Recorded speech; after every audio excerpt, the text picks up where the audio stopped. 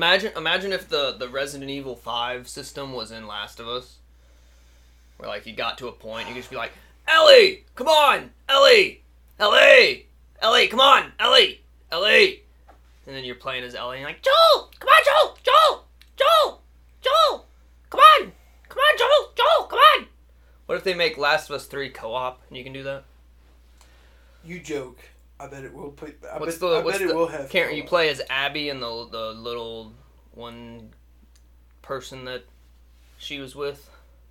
Can't remember if he trans from male to female or female to male. I couldn't remember. Pretty sure she was the only living member, wasn't she? Didn't the guy die? Didn't all her friends die?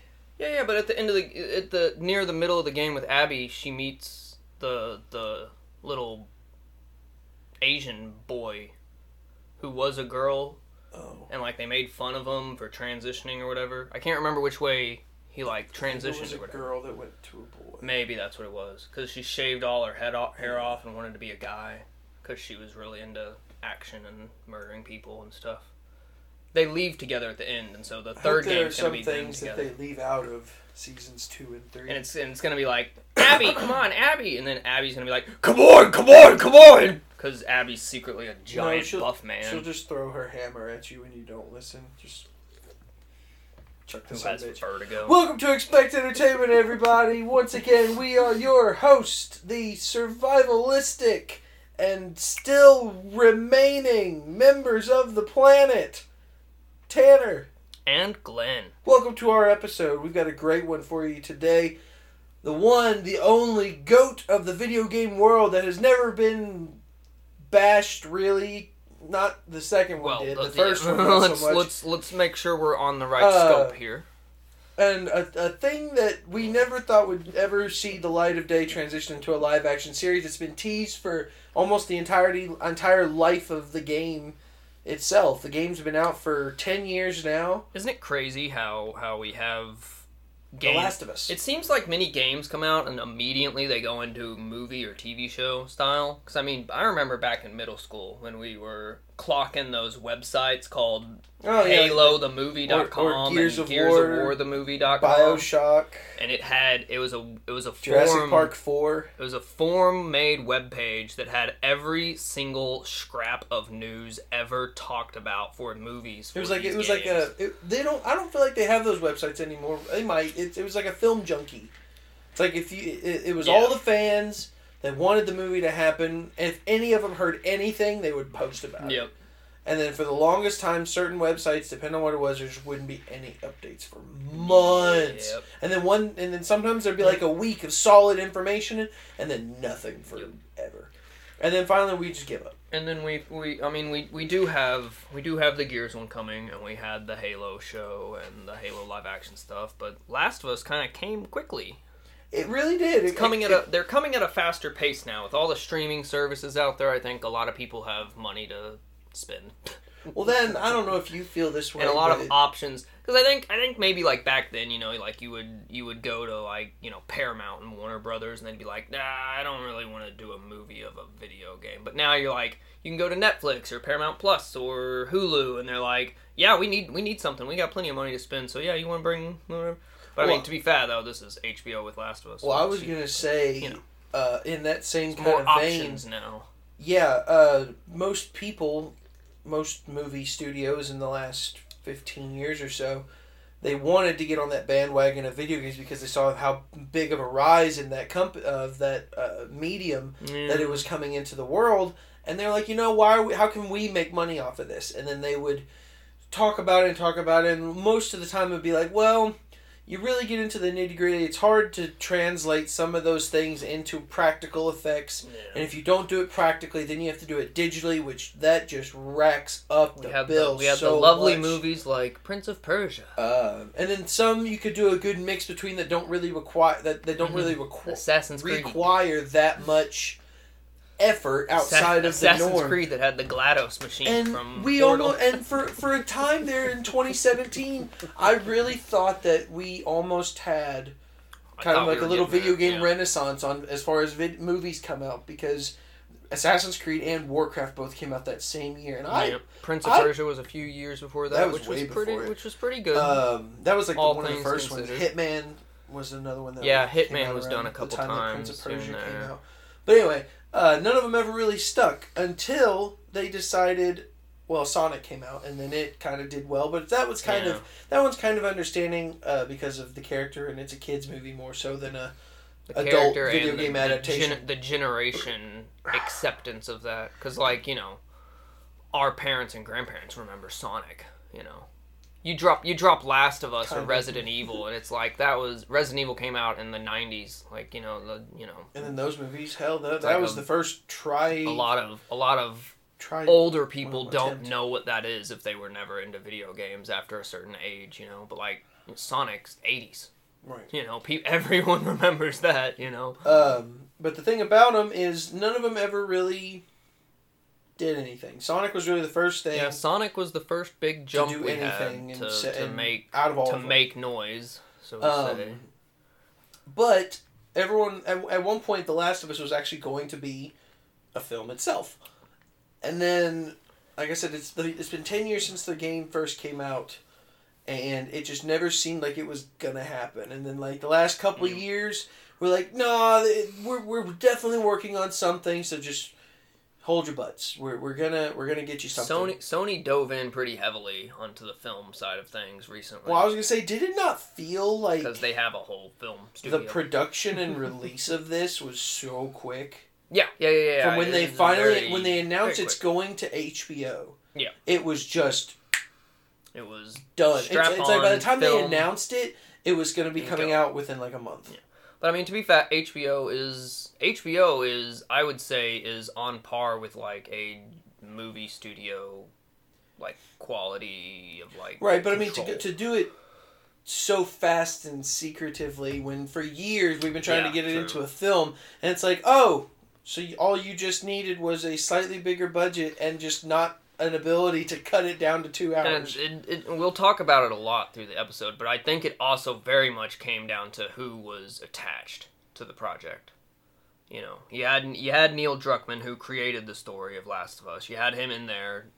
Literally, he would just walk. He would probably he was there on set, and he probably was just like, do this, and this is how it's done, and that's the way we're gonna do it. Get over it. That brings up my first main topic. What's his face? The director guy that did Chernobyl. Can't think of his name. But he didn't really have much to do with. Well, he was the other guy that came in and he saw the potential. Yeah, worked alongside it. That guy's amazing. Those two people made it happen. But do you think if either or neither or one or the other was not attached to that, it'd have been awful. Completely. Absolutely.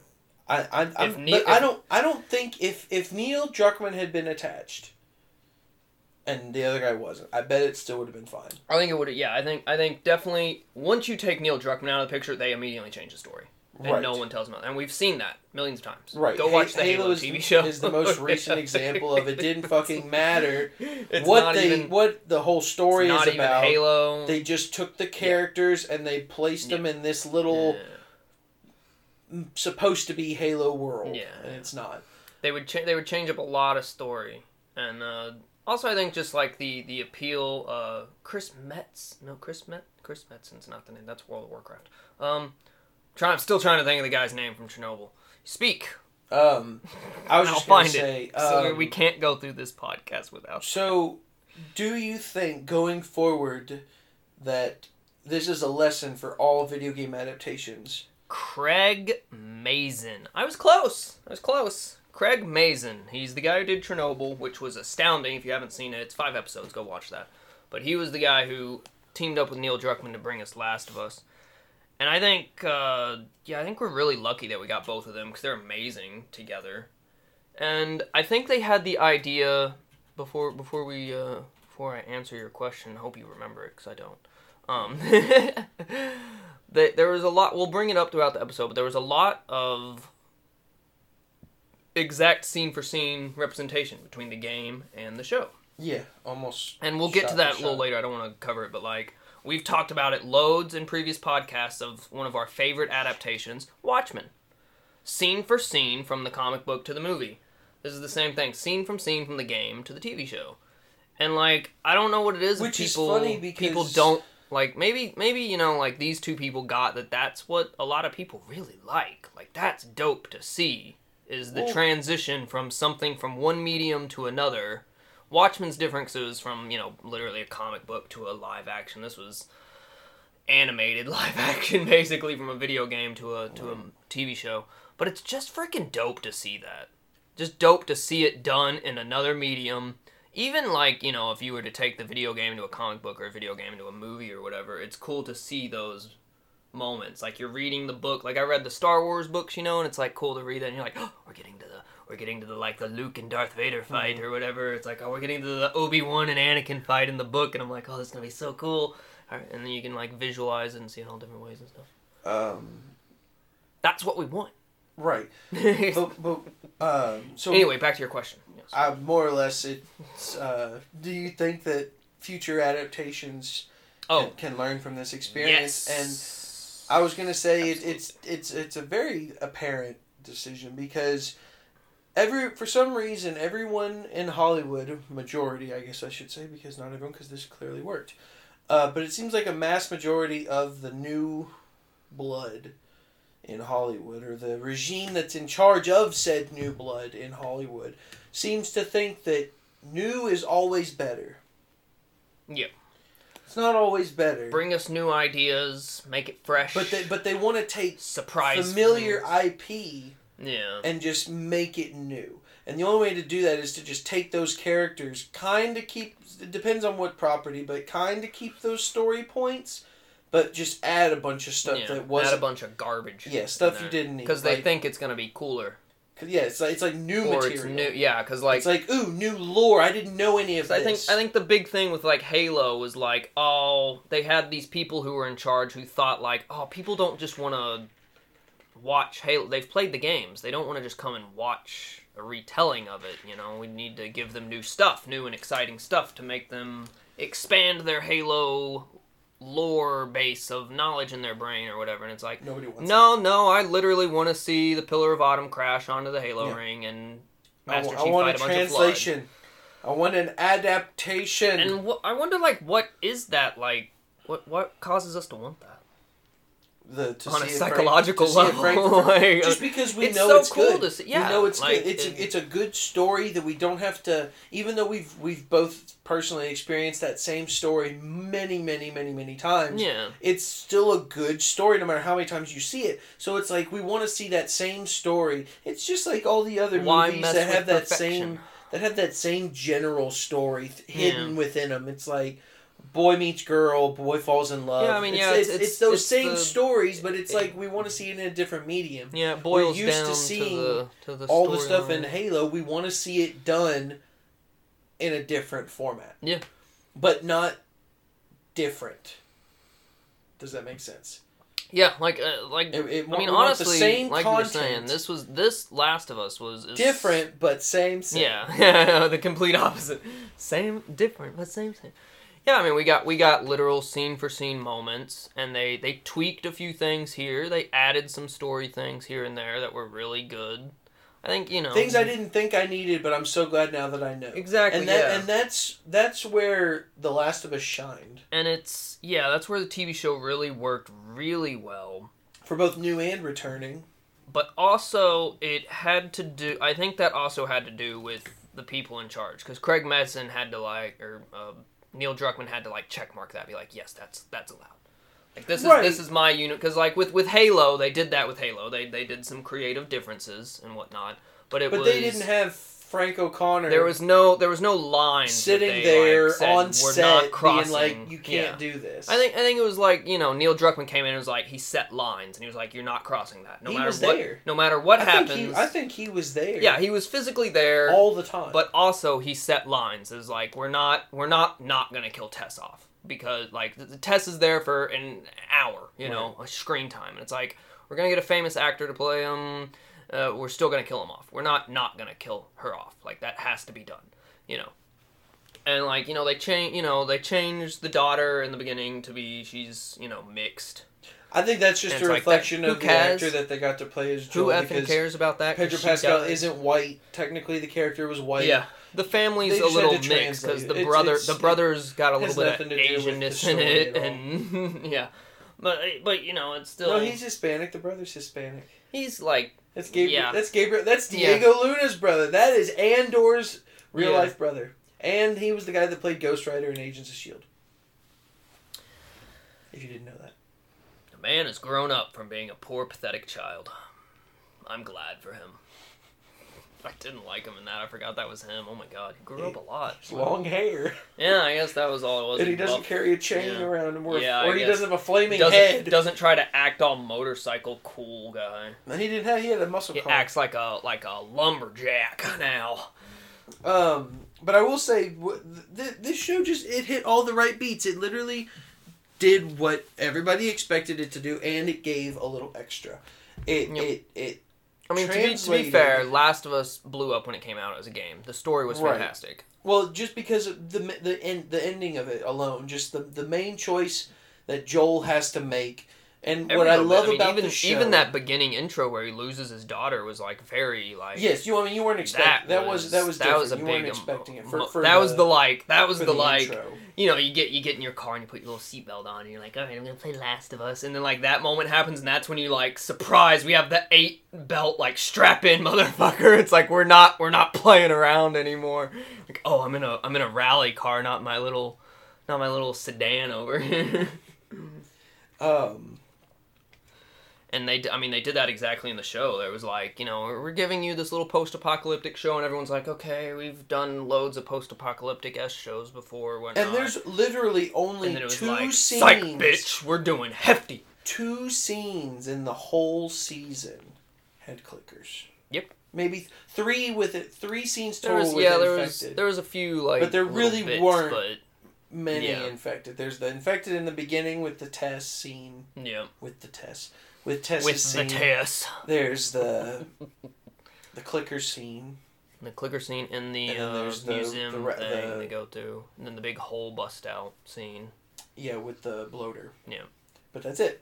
We don't see any more after that bloater episode. We get the DLC episode with that one clicker that attacks them. Yeah. I had a feeling they were going to add that episode in to add more context. Yeah. That was good. That was well put as well. Nice on a nice cliffhanger moment too, where you think Joel's dead. So if you don't know the story, you know. For the previous episode. Yeah, the previous episodes right after he got stabbed. Because my mom, when I was watching it with her, she was just like, "Is he dead?" Yeah. And I was like, "Yep." I was talking. Here's next week's episode. You see, he's not there. He's gone. I was talking to a guy at work who hadn't played the game at all. And, like, he just came up to me. He's like, so Joel's dead, right? Like, he's just dead. Right. Falls off the horse and he's dead. And I was just like... Because you know what happens. Is he dead? He's like, well, he's not in the second episode. I'm like, oh, the next episode is the DLC they added later. And he's like, so Joel's alive? And I was like, maybe. Maybe not. And one thing I also really liked about it is the same effect that the video game had on people, the show had on people that had never seen it before. Yeah, so like I said, the guy at work that I was talking to, he was like, because he didn't know it was a game. I told him, I was like, oh, it's a game, like it's coming out, you're going to watch it, right? And he's like, yeah, I'm going to watch it. And he absolutely loved it. He freaking loved it. And every day we would go to work the next day, and I'd be like, oh, did you watch Last of Us? And like, he would just constantly be like, I watched the episode, and I can't believe that it was a video game. Like, it's so good. And I'm like, yeah, the game is, like, exactly almost the same as the show. And he's like, I can't, like, that's so insane. Like, he's not a big gamer, so, like, it's cool to, like, have people realize that gaming is becoming an art form. We are here. We have a voice. Yeah. We will not go silent any longer. And it's funny, because gaming is, like, more money than, like, Hollywood and music industry and all that stuff. Like, it's bigger than all that, but like people that just aren't involved like still think that it's Mario, you know, like still think it's just fun little games to twiddle around with. And it's like, no, there's some pretty damn good shit out there for video games, you know, like really wicked emotional pieces. And one thing that I thought was super even more amazing, and it's just, I guess it goes into just what people can do when they have something on their brain. But this show broke so many viewer records. Like, I was shocked. From the first episode, it kept climbing its viewership. That was what was interesting. Every single episode, it kept increasing viewership. It never went down once. It started off with whatever percentage, then like the week after 20% came back, then the week after 30, then 40, and then I think by the finale, like 70 to 80%. That's insane. More people tuned in to watch the finale, and I'm just like, good God! And I think it became their single biggest viewed show for a premiere. Yeah.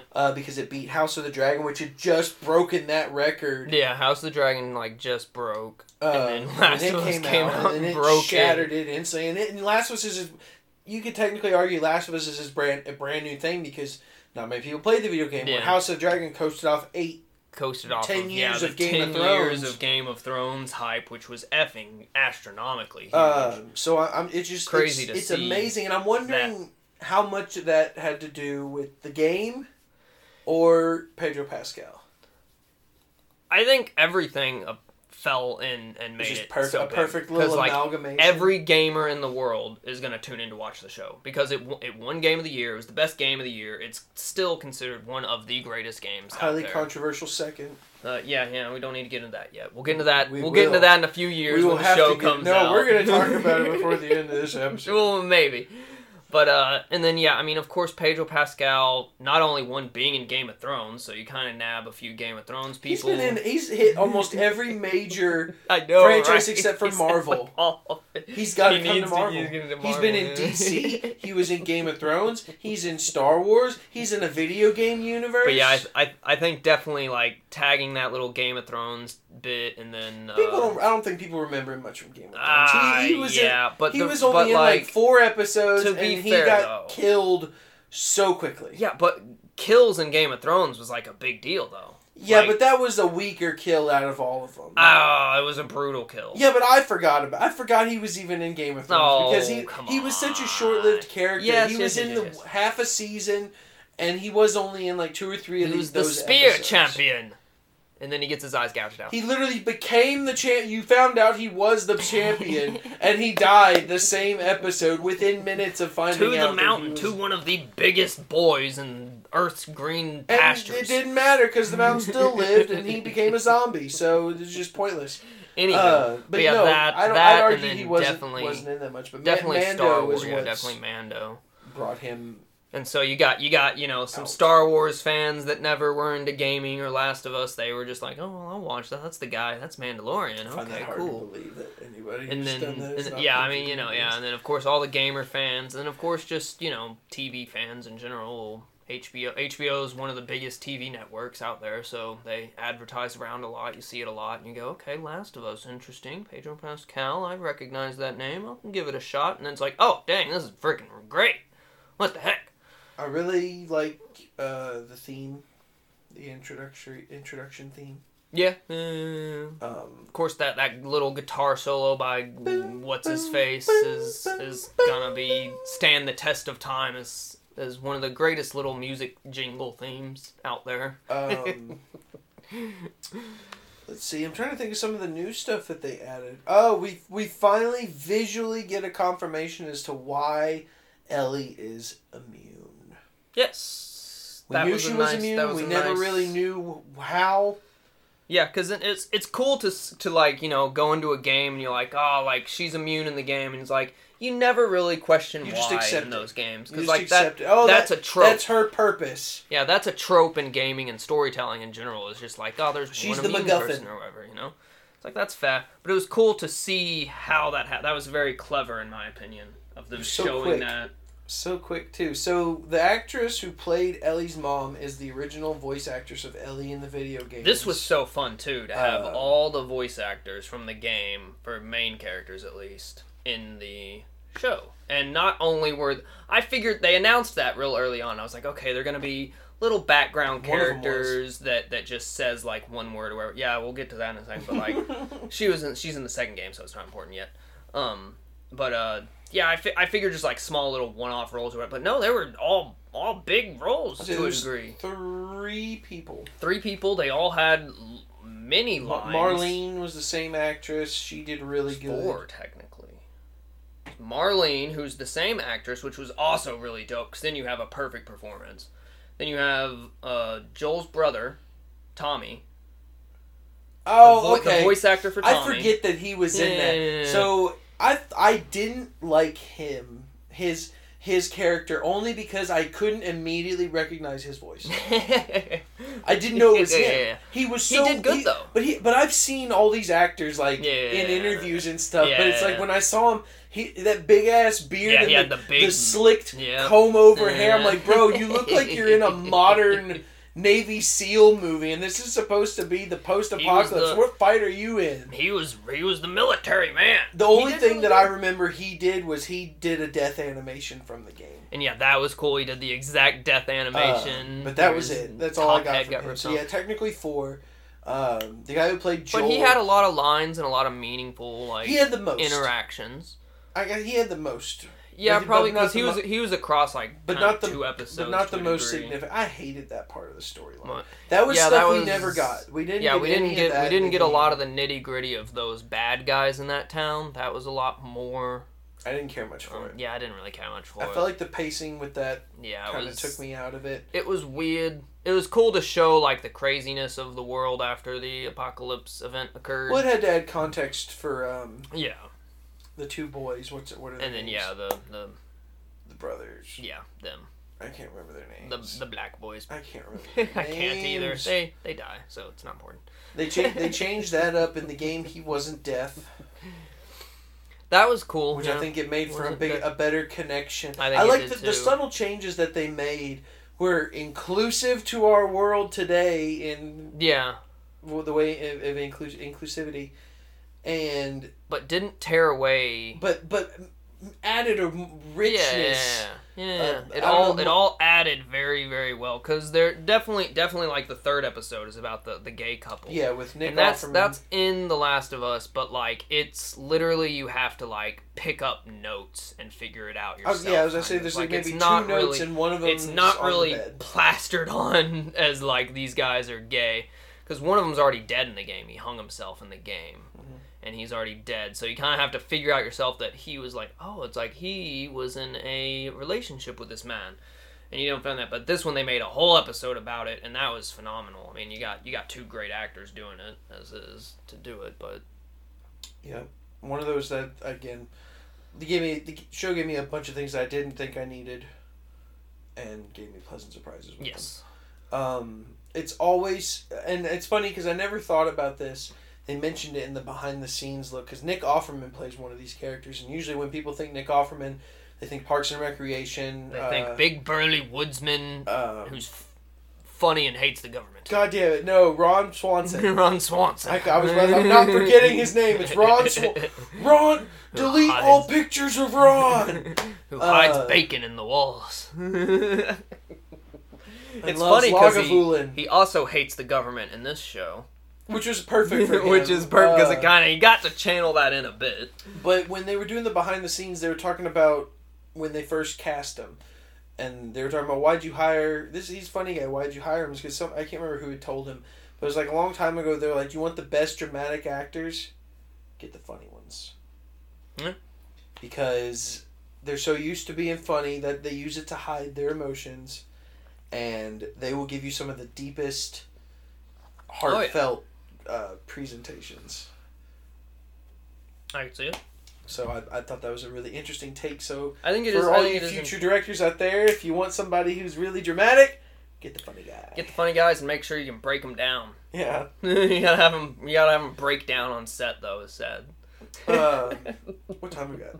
Sorry, I know we don't usually talk about it. 30 minutes. Halfway there. What I really liked, another really, really dope thing was the settings, like the scenery and stuff. So from the game, you can majority. Do, yeah. But like in a game, you get that a lot, and you're like, oh, definitely in a game where your imagination's the limit for a video game. You can create the crap from scratch, and the fact that they not only put it in the show, but they have it like 1-for-1. Like, how did they find? that- How did they find these areas? You know, like, well, that's why I was wondering. I was like, how did you find this hospital hallway that is exactly the same? How'd you find this sewer that is exactly the exact proportions? Well, I was gonna say that's what they did when they scouted the first game.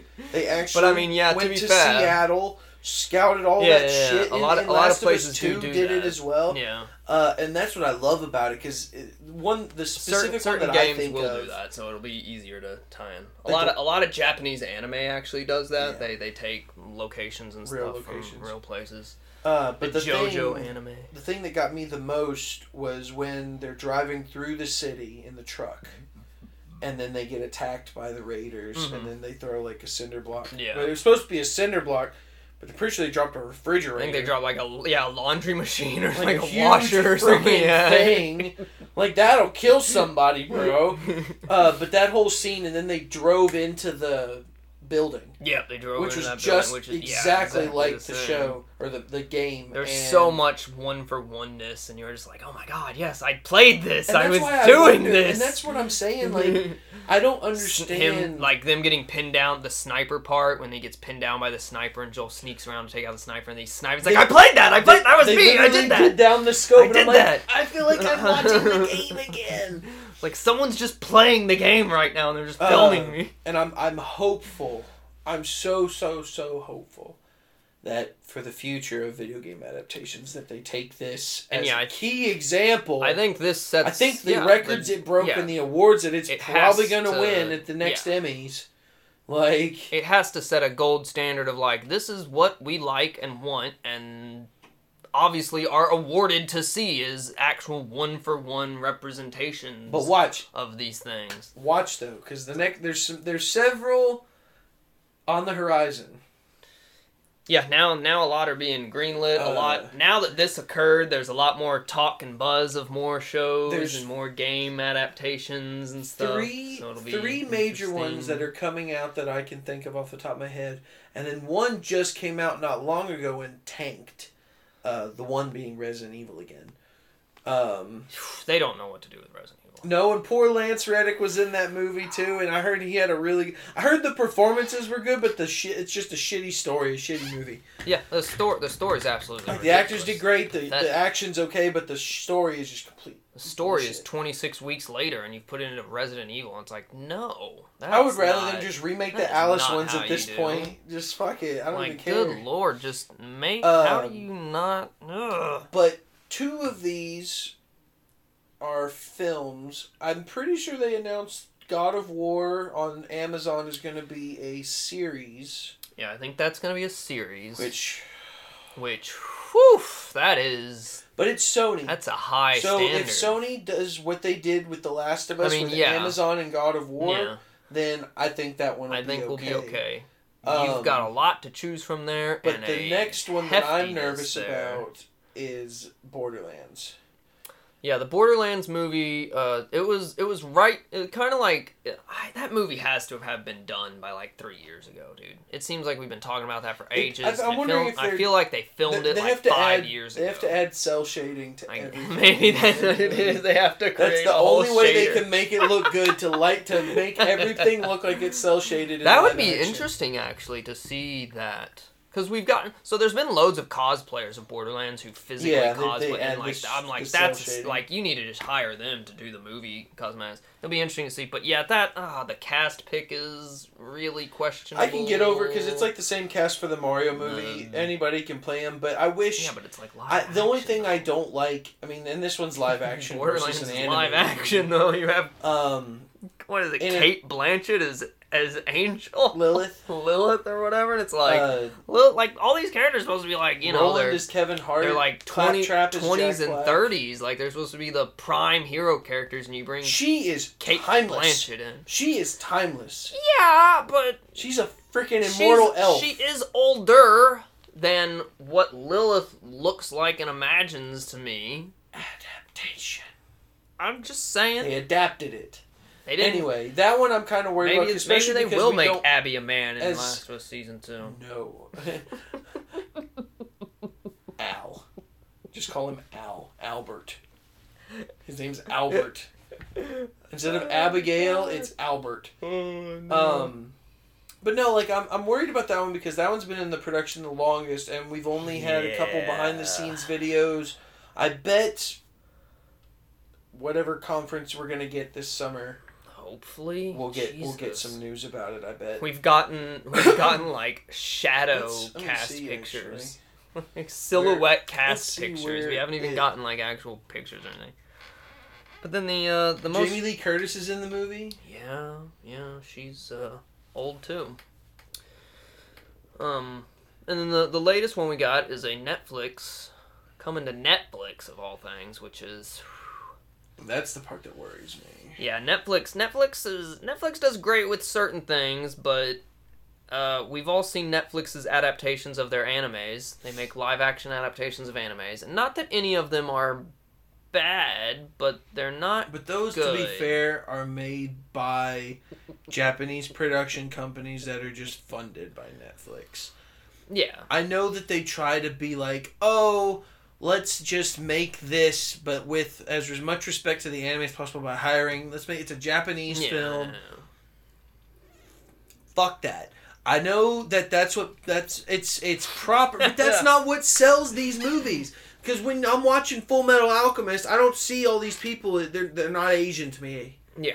Like, why am I getting an Asian cast when none of them look Asian? Yeah. There's maybe a couple in the show that are.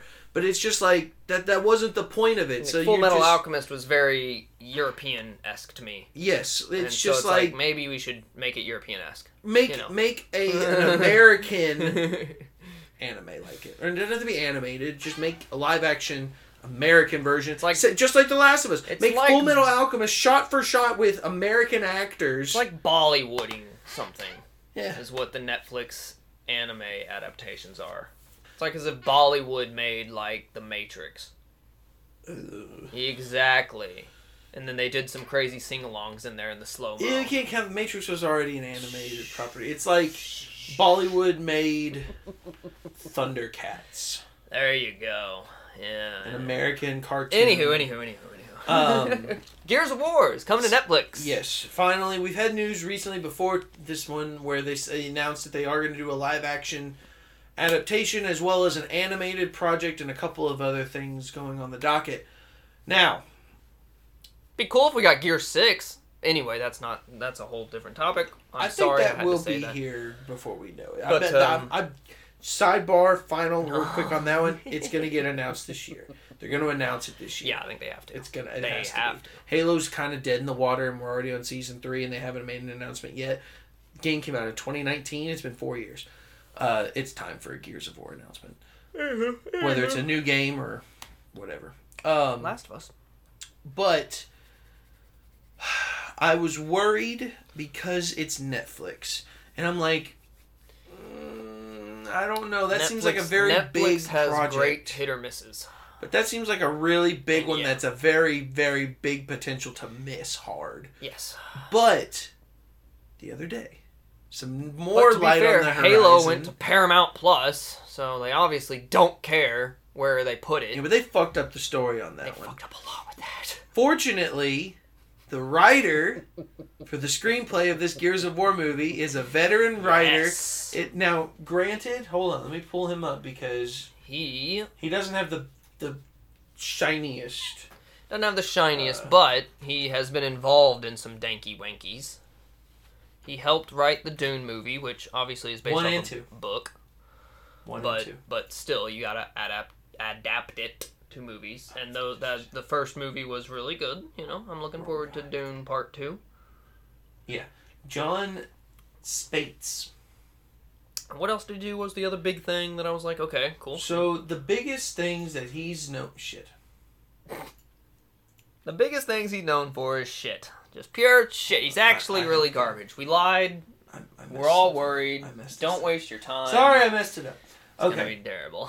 So, starting at the bottom, he's only... I don't care about the bottom. He's only written 15 things. We're not gonna go through all 15. It's a short...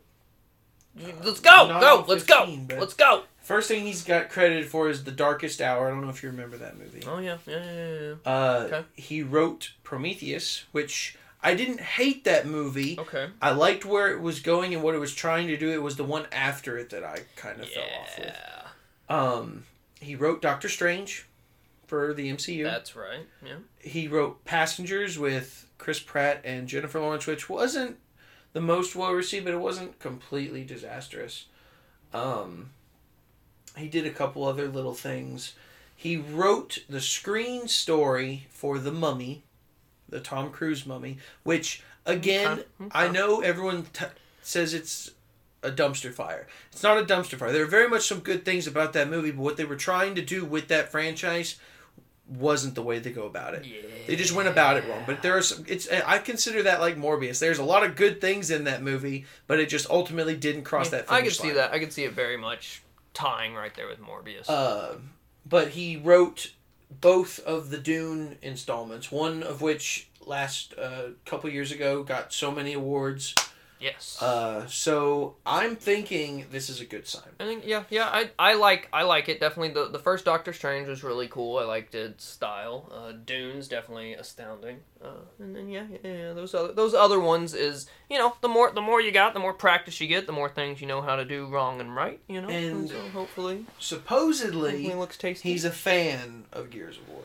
That's the big thing that it comes down to, because that's the problem with the Halo show, is that the people involved with the Halo show, with all of the adaptations up until The Last of Us. Honestly, to be fair, is I think just the I'm gonna start charging you a nickel every time you do that accent. The thought, is there an accent there? To be fair. Oh, my bad. Sorry. I'm very British when it comes you mentioned it. We talked about it the other day. And every single time you do it, I'm going to start taking up a collection. All right. Hey, let's do it. Cleanse accent tax. But, I'm sorry. To be laissez-faire, let us to be honest here. I'm sorry. And light my pipe real quick.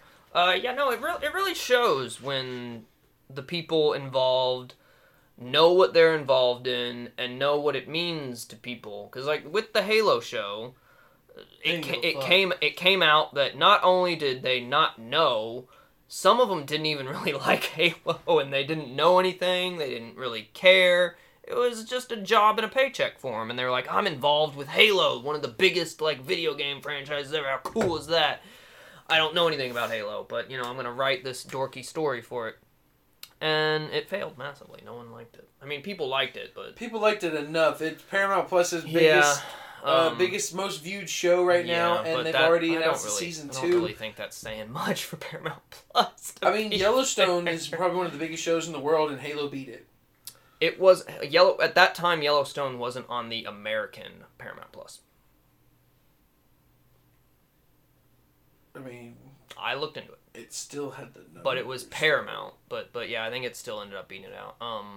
Yeah, but, you know, like, they had the people that were just, like... I mean, I'm not agreeing with it. I haven't even watched it, and I already know it's a bad show. And, clearly there was nothing in the Halo show that was like, oh, I know this. Like, I know that. Like, of course, the suit looked cool. Him in the armor was dope, and the action was pretty dope and stuff.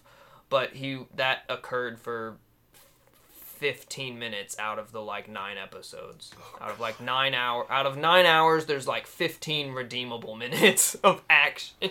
It seems just like all these people, they just try to make it more than what it is and, like, needs to be. Think back when, like, we were first getting teased about the Halo movie, and, What's-His-Face made those little shorts, those live-action ODST shorts.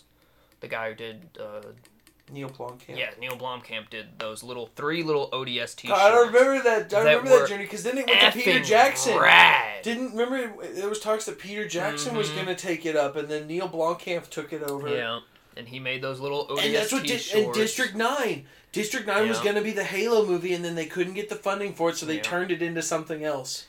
Yep. Oh, I remember that. Yeah, good times. And then they released the little, like, ODST tease footage. Yeah, those still hold up. Which were effing rad, dude. Brutal, rad, very District 9. You could tell it was, like, the stuff when they started to make Halo for District 9. They're like, yeah, we can't keep doing this. And they're like, okay, well, we can take some things off and make District 9. And District 9's awesome. And it's like, wow, that could have been Halo, which could have been awesome. And now we get this Halo that's not great. But yeah, those like hold up still because it's live action gritty awesomeness. The brutes looked even like the Forward Unto Dawn movie held up. Yeah, even the little. I haven't even watched those are Downfall, good. but I'm sure. Or is it called Downfall? Yeah, Downfall. Nightfall. Nightfall was okay. Compared to this new Halo? Definitely compared, yeah, anything compared to the new one is better, but, yeah. And yeah, I don't know, but definitely seeing Last of Us, and seeing, you know, the care and passion put in, I think definitely, you know, Neil Druckmann being there going like, no, like, you know, if someone came up and was like, what if we put in, like a flower scene where Ellie frolics through flowers and draws a picture of a turtle, and it's like, yeah, no, we're not gonna, like, Ellie's in a fucking post-apocalyptic world, she has no friends, like, we're not gonna have a special caring moment for her drawing pictures of turtles and flowers. Like, no, we're not gonna do that. No, but if he wasn't there, like, you know somewhere in the show there would be like a happy moment of Ellie like enjoying girlhood or something. And it's like, no, we don't. No, I bet they would have fucking get that here. We get giraffes, and that's it. I bet they would have leaned in harder on the lesbian thing. Well, that's coming up. But I mean, we would already have seen Dina. Yeah, probably. We did, actually. We did get the slightest tease behind that was the her. column. They came out and said peeked around. That was Dina. They said that peeked was around her. and go, hello, we gonna fuck one day. But I don't know. It's obviously something. What's the word? It's something in and of itself because it makes you proud to see it that way, you know. It does, but at the same time, like, I just feel like it's not gonna happen. Someone else cares as much as you do about the experience you had. Except when it came to the second game. Yeah. He said, "Fuck all the players. I don't give a shit what you think." I mean, decisions were made, and there are ups and downs in the second game, for sure. So without going into spoilers for the second game or whatever they could possibly go forward with, do you think that specific decision that we're both referencing? Well, let's catch people up. We've been confirmed that we're getting a season 2 and 3 of the show. And they have... Well, they said at least 3 seasons. And they have said that they will game. not go past the games with the show. Now, that clearly means we could make a third game and the show could go on even longer, blah, blah, blah. But we have confirmed so far that there will be 2 more seasons, and we will not go past the second game at this current, very specific second recording. And at this rate, though, let's just go on and say that the 2 more seasons would probably take about 5 more years. Maybe. About a year and a half, maybe, between them. Plus a year, plus. It depends. It depends on the break they take and how they film it and what they want to do. Because I know they're supposed to possibly be filming some of it this spring. Yeah. Because there's a large portion of that game that's not...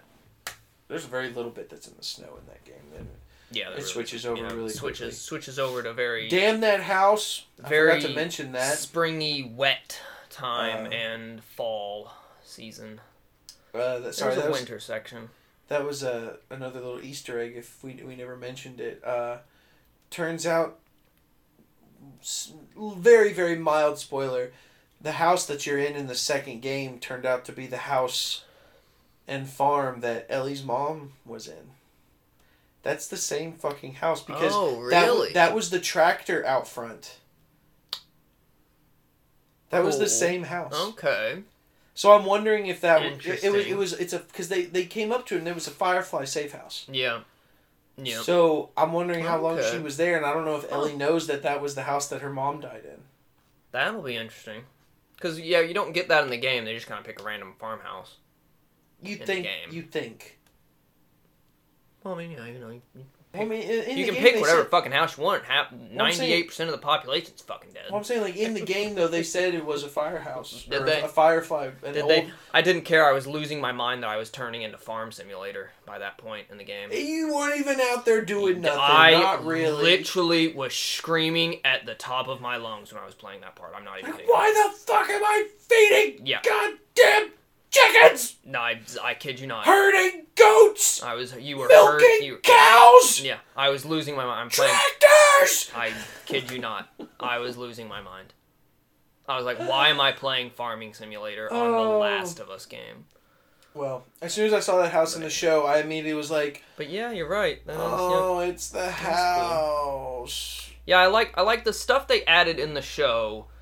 Either teased stuff later or added more importance to stuff that we didn't even know held importance in the game, really. Like, they continued to flesh out more. They're like, what if we made this the house that you end up appearing in the second game? Yeah, revealing details that weren't in the games. Oh, wow, that's ingenious. Like, that makes this so much more or like meaningful. When they're going through the sewers with the two black boys and... They come across the safe. It worked the other way around as well, yes. In the video game, it's not nearly so nice, and there's a bunch of aren't there a bunch of dead bodies? I think you find a few. Because in the show, there's a picture on the wall of like two people. Yeah. And it's like, because I remember we find out in a note or something that those two guys or people on the picture that's on the wall ended up dying, and you don't know that as an audience member. Yeah. But it's like the things that they changed that you just saw in the game that they couldn't quite translate in the show. There's still a little Easter egg saying, "Hey, we didn't forget about it." Obviously in video games you can drop notes that have giant text scrolls that have a story to it, and you can't really throw all that in an hour-long TV show. But they put the pictures here and there and stuff, and you're like, "Oh, dude, I remember seeing that," and then it led to know that there was these two guys that herded a bunch of children in the sewers and kept them alive for a while, and then they all died. And it was like, oh god, that's why there's no one here. Please tell me I'm not mistaken, but wasn't in the last episode when they're walking on the highway, they walk past an RV, and Pedro was like, "There's a guitar in there." Yeah. Can't you see that guitar in the game? I don't know. I could have swore... Maybe. Because I'm pretty sure as he was walking by, I was like, that looks familiar. And I was like, I think there's something in that RV. And then he said that in the dialogue. I was like... Maybe. So I need to go back and see it Wouldn't again. surprise me, because they did a lot of that. They did a lot of that throughout the show, teasing stuff. Another great thing about the show was, the clothing and the just little items in the game that don't exist in real life they made for the show. I was like, she had some of the same exact shirts on, Ellie did. Well, that's not to a degree. That's not hard to do. She had the pun book that was the exact same pun book from hard to reprint. Not hard to reprint and remake, but still just that attention to little detail. The little gay porno mag was exactly the same. Posters on the wall and stuff. I was just like, holy crap! They went the in-game all movie the universe way out, of whatever the movies that he was into. Yeah. I can't remember what they were. They didn't tease that because I think in the game they joked about a fake Twilight-esque movie in the game.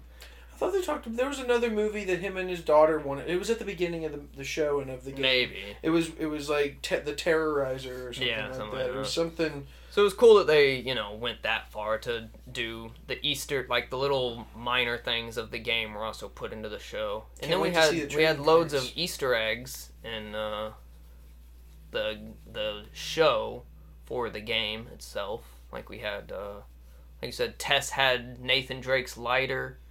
And she was wearing young Nathan Drake's outfit at the very beginning. And then there was a set of car keys given to Ellie during a flashback, and it had the Naughty Dog logo on it. Did it really? Yeah. I didn't notice that. When she's training at the academy or whatever, and she goes to the principal's office, and he's like, "You have two choices. It's I can give you this car, and you can drive away for whatever." And he drops keys on his desk, and it's just got the red paw print on the the lock unlock key charm thing. Loads of little things like that. The giraffes and monkeys were in it, and they looked good. Going through the Boston. Monkeys were fake, the giraffes were real. Yeah, the monkeys were fake, the giraffe was real. But I swear, did you go back and rewatch that at all? No. I swear, there's an air about those giraffes that doesn't look real. To be fair, it's probably because a lot of that whole area is real and CG, and it kind of just really balance. But they look real. Weird. The people look real, but something about the giraffes, it's probably because a lot of the foliage and stuff, background layers, some of it's CG, some of it's not, and the giraffes walking on a partial green screen would funk with it a bit, maybe. I don't know, but what the one thing I loved about it is the way that they kind of changed it up a little bit from the game. I don't remember feeding the giraffes like that in the game. And that instantly she feeds them. It made me think of Jurassic Park with the brachiosaur and him just taking off a branch because the girl's too scared to do it. So I love little moments like that, because even if you've not played the game, that's still like a very reminiscent kind of. Most people have seen Jurassic Park, so it's a very good little nod to it as well. I love the ingenuity of new things, like the deaf kid uses a freaking scratch pad that erases itself. That was ingenious, yeah. That was. I used to have one of those as a kid, and never in a million. All the things I've ever seen in my life where there's a deaf person, they use a chalkboard, they use paper, anything, little notepad. That never have I seen someone use this literal thing that you could just instantly erase erase whatever you write on, and that's all you ever fucking need. How has no one ever just thought of that for deaf people? Just if I was deaf, I'd start carrying one of those around right now. That's a genius, dude. But I love that they included that. Overall, I mean, it was a great show. It felt like it blazed. I feel like by the time I started it, a couple weeks went by and it was over. I didn't think that. I did for me. But it was really good though. I don't know why I felt that specifically. So, future. The future. Do you think, like The Walking Dead, they will adapt certain things differently? Or do you think they will pretty much keep it like a 1-to-1 like they did the first season? I think with the mass success we had with it, I think they're going to try to keep it pretty dang close. I do as well. They'll expand on stuff just like they did with the show. Like they'll expand on certain characters and whatnot. In the second game, we get the Abby character and her whole group of people and stuff, and you don't really get too much backstory on them. You get backstory on Abby, but like no one else really. I think season 2 is going to be a lot of that. Is like introducing all of them. So you like a Halo 2 kind of thing. So you start the game with a different character. You can kind of get a feeling for them. So when the events of the second game come around, you're a little more attached to those characters rather. You think they could, if they were to stop season 2 at Blank's death? I'm pretty sure we already said it at the very beginning of the podcast, but just in case. You think they could end the season 2 there? You think they could fit the rest of the game into that? I don't know. Season? Yeah, it's a lot. But to be fair, like any like there's flashback moments and stuff, and like the entire intro sequence for like Abby would be in season 2, right? And like all the flashbacks that ever occur, and the whole like kind of everything up to that moment is all still season 2. So season 3 is really just that Ellie's small quest, because Ellie's bit in Last of Us 2 is not a lot. You play as Abby most of the part in right, but there wasn't that many flashbacks. There's like 2 for Abby, flashbacks, and most of that stuff as Abby happened after. Yeah, it's mostly a big Abby section. So I just don't feel like there's enough for one season to cover everything after so and so's death. I mean, it's possible to cover the rest of the game. I don't know where you would end season 2. If you were to end season 3 with the end of the second game. I don't think they would add that much context to Abby's team for season 2. I'm thinking they're gonna loosely adapt it, and then when there's a good that halfway point when you switch to Abby. Yeah, that's possible. I think that's where they'll cliffhanger it, somewhere around that part, because you'll have already met Abby, you'll already be on this adventure. And then, I can't remember what happens at that halfway point to make you switch to Abby. I don't remember what happens to Ellie. But I think that's a good little stopping point, because then in that third season, you'll be like, you hate Abby. I think it's going to do the same thing that the game did. I think everyone's gonna hate Abby by the time the third season starts, or by the time the second season ends, or whatever. Everyone's gonna hate Abby. The entire third season is the attempt to redeem Abby and make Ellie the bad guy. Yes. Which is such a fucking stupid concept in my mind. But we don't know how 3's gonna go. Not season 3, but the third game. You're gonna be in Australia with Abby and the one chick, and you're gonna be just living it up with a shrimp on the bobby. You got a baby. She got a baby now. Who does? Doesn't have Ellie? No. They have a baby. Ellie and her lesbian lover do, but they left at the end of the game, and Ellie's all alone. Spoilers! There's still a baby out there. She's gonna find him. She's gonna try to find him. She don't give a fuck. I bet she'll find him. Missing a lot of fingers. Only 2 fingers. She's only missing 2. She wants you to take her on. Ass game. God. I'm trying to think of where I was gonna go with that. So yeah, you don't think that they'll adapt anything different? Not really different. I don't think they're gonna make big decisions where where they keep a certain person alive or kill off a different person or whatever. I don't think they're gonna go that far. Well, I think they're gonna keep it pretty close to the same. The main reason why I feel like it's gonna be similar to just what the game had is because I don't know if you felt it. Obviously, when we played the first game when it first came out, it was Joel's game. Joel's the main character. Yeah. But while watching this show and knowing everything that happens in part 2, did this season not feel like it was Ellie's story? Like, if you had never played a game before, most of the focus was on Ellie. All the flashbacks were Ellie. Like, anytime something major decision-wise, it would be Ellie's decision, or the camera would focus on her. Yeah, but I feel like they're trying to show it. The whole show started out with Joel and his daughter. Started, but very quickly switched over to her. I mean, that's what it does, though, in the game. The game starts out with Joel, and then you get halfway through it, but I'm saying you play as Joel, yes. So I'm just Ellie's saying the way that they framed second this character, but she has all the lines throughout the game. It just felt like the way that they framed it, just like in the game, because you didn't quite notice it until halfway through the game when you were like, oh shit, we're about to play as Ellie, and then you find out all this extra content for her. But I just feel like the way that they framed the first couple episodes, even though Joel was the center of the first one, obviously, it just felt like they were already setting it up like... I think they've I think they've already set it up to where so-and-so is going to die in season 2. I don't think it's avoidable. The only thing that is avoidable is it's such a big event. How badly they're going to do it. Depends on how far we can get away with gruesomeness. It's pretty intense, so... But they did some pretty intense things. Anyway, overall, out of 10, what would you give it for the first season? Golly jeez.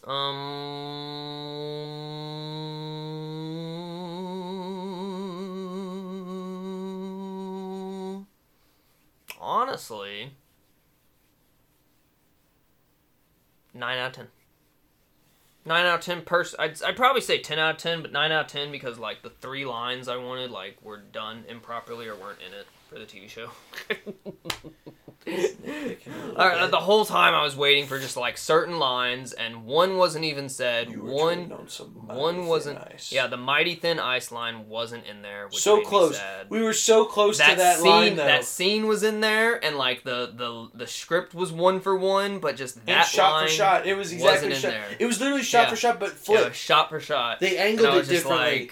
In the game, how do you not say the mighty like that line is so good? Right. That's one thing I also liked about it is even if they did a shot for shot, they mirrored it. Yeah. Or they flipped it to be different but the same, and I love that they did that for some of the shots. The it is over test line in the game, he kind of like screams it out and like really like shuts the room down, and then in the show he just kind of like says it. He's like, it's over, Tess. It's like, we're done here. It's like, let's pack up and go home. And it's like, you're supposed to like get angry here, Joel. And like, didn't do that. There was one other like thing that I was like, oh, we didn't get that or whatever. I forgot what it was though. Maybe it was just those two. Maybe I feel like there was one more that we got differently that I was like, oh, I wish that it was this instead, but I don't know. But yeah, I mean, it was pretty dang perfect. They didn't do anything with bricks. Yeah, no bricks or bottles, sadly. They did the broken glass, which I was a fan of. Yeah, they sprinkled broken glass, which they still walked through perfectly fine. Well, that's how it was in the game too. But in the episode or two before, when they were on the clickers, and they barely stepped on that glass, and all of a sudden it just comes barreling over the desk. I really like that. And what was it? No rabbit death. No, they teased that when she tripped and flopped right into the snow, which was also kind of funny. I really wanted to see people. Yeah. I love that. I love that reaction online of that girl. That girl, girl. She sees there. She's like, "That's the cutest thing I've ever seen." She's already kind of crying because it was the scene of Joel. And she's just like, it was the scene of Joel getting impaled, so she was already like emotionally traumatized. And then the bunny rabbit appeared. She's like, "This is the cutest thing I've ever seen." Just an arrow just goes right just instantly dead, and she's just like, "Oh my god!" I love that. I love that clip so much. But anyway, I would give it a solid 9.5. It was almost perfect. I don't know if you felt this way. Did something, was there like a surreal air about it to you? Like, I don't know what it was. I mean, yeah, it was nice seeing a 1-for-1 adaptation. But like, while I was watching it, maybe it's because I already knew what was going to happen. That's the one thing I didn't like about it, is already knowing how this whole season was going. Every single episode, I was like, all right, I know exactly what's about to happen.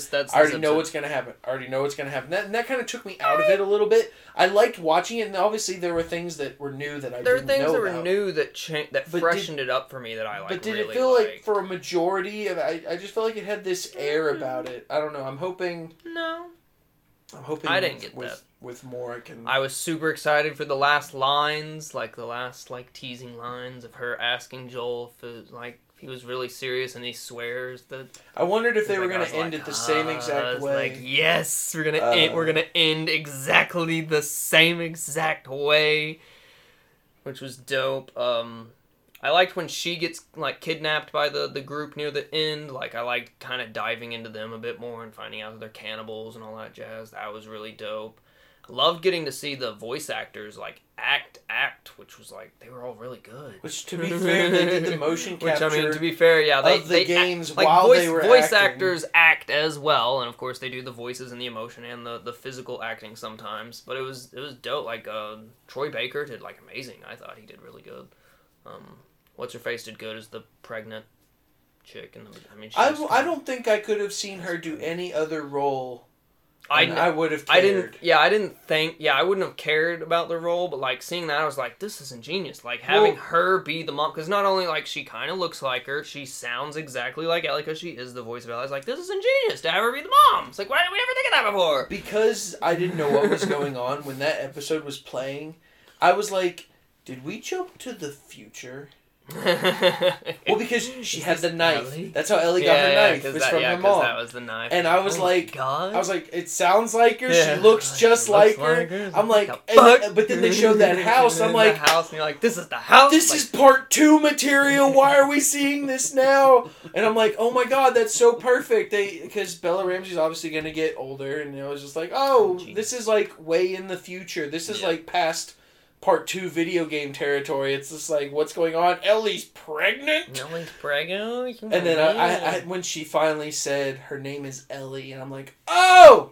She's the mom. It took you a while to figure that one out. It did. I held on to it thinking that she was playing Ellie, because I was like, how perfect would it be? It's cool to... it was funny to know that they were the voice actors, because we knew they were the voice actors, and so I was picking out moments where I was like, oh, you sounded like Joel there a little bit, Troy Baker.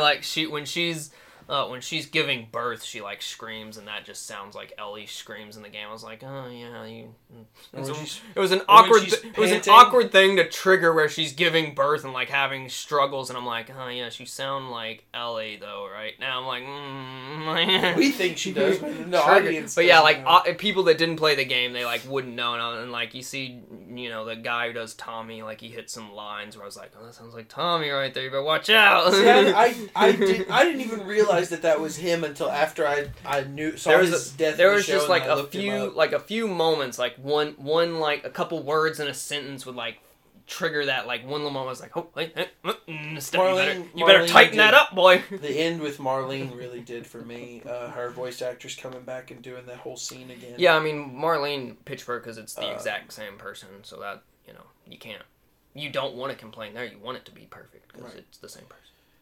But sadly, now that the first season is over, we have to wait another at least probably 2 years till we get. It might go a little quicker. Who knows? I'm say 2024. But yeah, it'll probably be early 20, maybe a year from now. Yeah, I can see that. A year between. 'Cause it's always that thing where you don't know. I mean, it got greenlit for season 2 pretty quick, didn't it? Yeah. Well, I think they knew. And I mean, yeah, of course, they kind of knew. They're like, oh, we're making a TV show of the game of the year from a few years back. What are we going to do? That also has a sequel. We're clearly going to make more. But, again, if you're really adamant and you really want to know what happens to Joel and Ellie on the further adventures of The Last of Us, please go play Last of Us Part 2. You may not like what you play, but it's still a damn good game. It plays damn well. It is probably one of the most technologically advanced video games out there. I wouldn't go that far. It's pretty damn It's got some good parts to it. It's also got really... You didn't play it on your PS5 yet, did you? No. It's got really good haptic feedback for it. Oh, yeah, I bet that is cool. The coolest part technically was the having the electrical cable ropes that you could like throw around and wrap around like poles and stuff. I was like, this is cool. This is fun. It happens like 2 or 3 times in the game. Where you have to like drag a cord through a building to plug it up to a generator. The physics on the cord, it's those Uncharted 4 gamer physics. thing. It was those Uncharted 4 physics. It's a very much like you gotta be into game design to kind of That's right, because one's inside a trailer and you gotta throw it out the window. Throw it out the window and throw it on top. up over something, over a fence. And I was like, this is really cool. I was like, wow. When you see the cord there, it's like, 8-foot cord. When you pick it up, it just multiplies 3 times its length because that's how cords work in video games. But it did do really cool tension where if you wrapped it around a pole and started pulling it would go up and tighten and stuff. I was like, that's really cool. After it tripled its size. That's really fucking neato. But yeah, it was really great just finally see a video game adaptation be almost 1-for-1. Yes. Hopefully Gears of War and other properties on the horizon can do the same. This definitely sets like a gold bar standard of like, this is what you should aim for. You should aim for this. Didn't realize 1-for-1 scenes. We love to see it happen. We love to see 1-for-1 lines. We don't really care about the act. You got good actors, of course. There's good and bad picks for actors, but you could switch it up a bit. I think that matters too, to a degree, but not so much. One final bit of tidbit news. There's another video game movie coming out here soon that I forgot to mention. Tetris. Yeah. I mean, video game movie. It's not. You're not seeing blocks come in and Tetris building up, but it's about the origins of Tetris. It just did it right there in front of him. He's imagining it happening. But it's the history of Tetris coming to America. No, but I love it because when they first, it was one of those movies they announced at the same time of like Monopoly, Battleship, all these classic games. I'm like, how do you make movies out of these? I'm like, how do you make a movie out of Tetris? And it's like, there you go. That's not cool because that's not what I expected it to be. I don't know if it's historically accurate to the degree that like the USSR was trying to stop a guy from bringing Tetris to America. I don't know if that's true, but I can see it to a degree. Using it to bring Tetris to the masses. But I bet it'll be interesting. I mean, there'll be some cool history in it and stuff because obviously a Russian guy in the USSR did make Tetris, so Still today one of the most popular games out there. Anyway, we have Man's still alive. Twitter. It's @expectentmt. We also have an Instagram. Sorry I haven't posted our last 2 episodes. Work kind of messed me up. It's fine. No, it's not fine. It's terrible. Absolute useless Instagrammer. Maybe we should hire one of those like Instagram babes. Get like a booth babe from like the old E3 days to be like an Instagram babe and like lick all of our new products. Post pictures of them licking all our new products. No, we don't need an OnlyFans for that. So our Twitter is @expectentmt. Our Instagram is Expect Entertainment. Go check us out. I will post tonight. As soon as I get home. I have a fancy camera now, so we could take like really nice pictures of things. Just start taking and then pictures of all.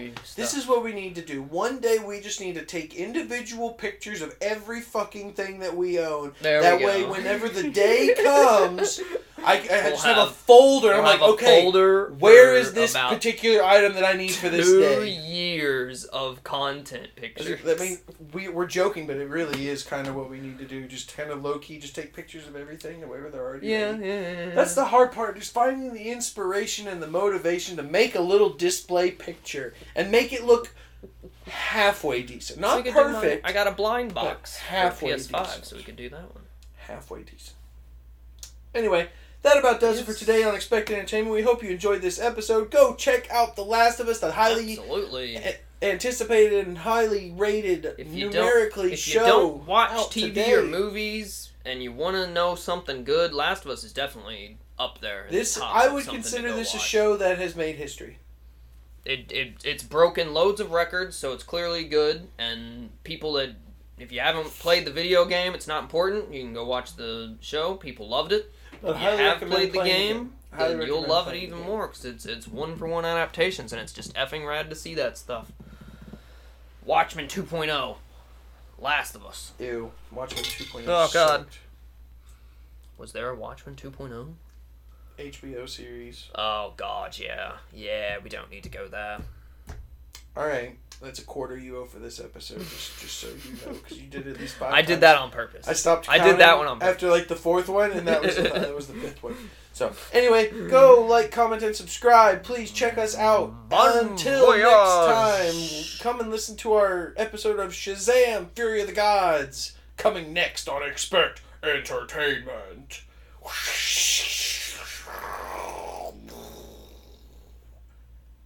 Can I end now? Can I click the stop button? You're supposed to after that. Okay, will do.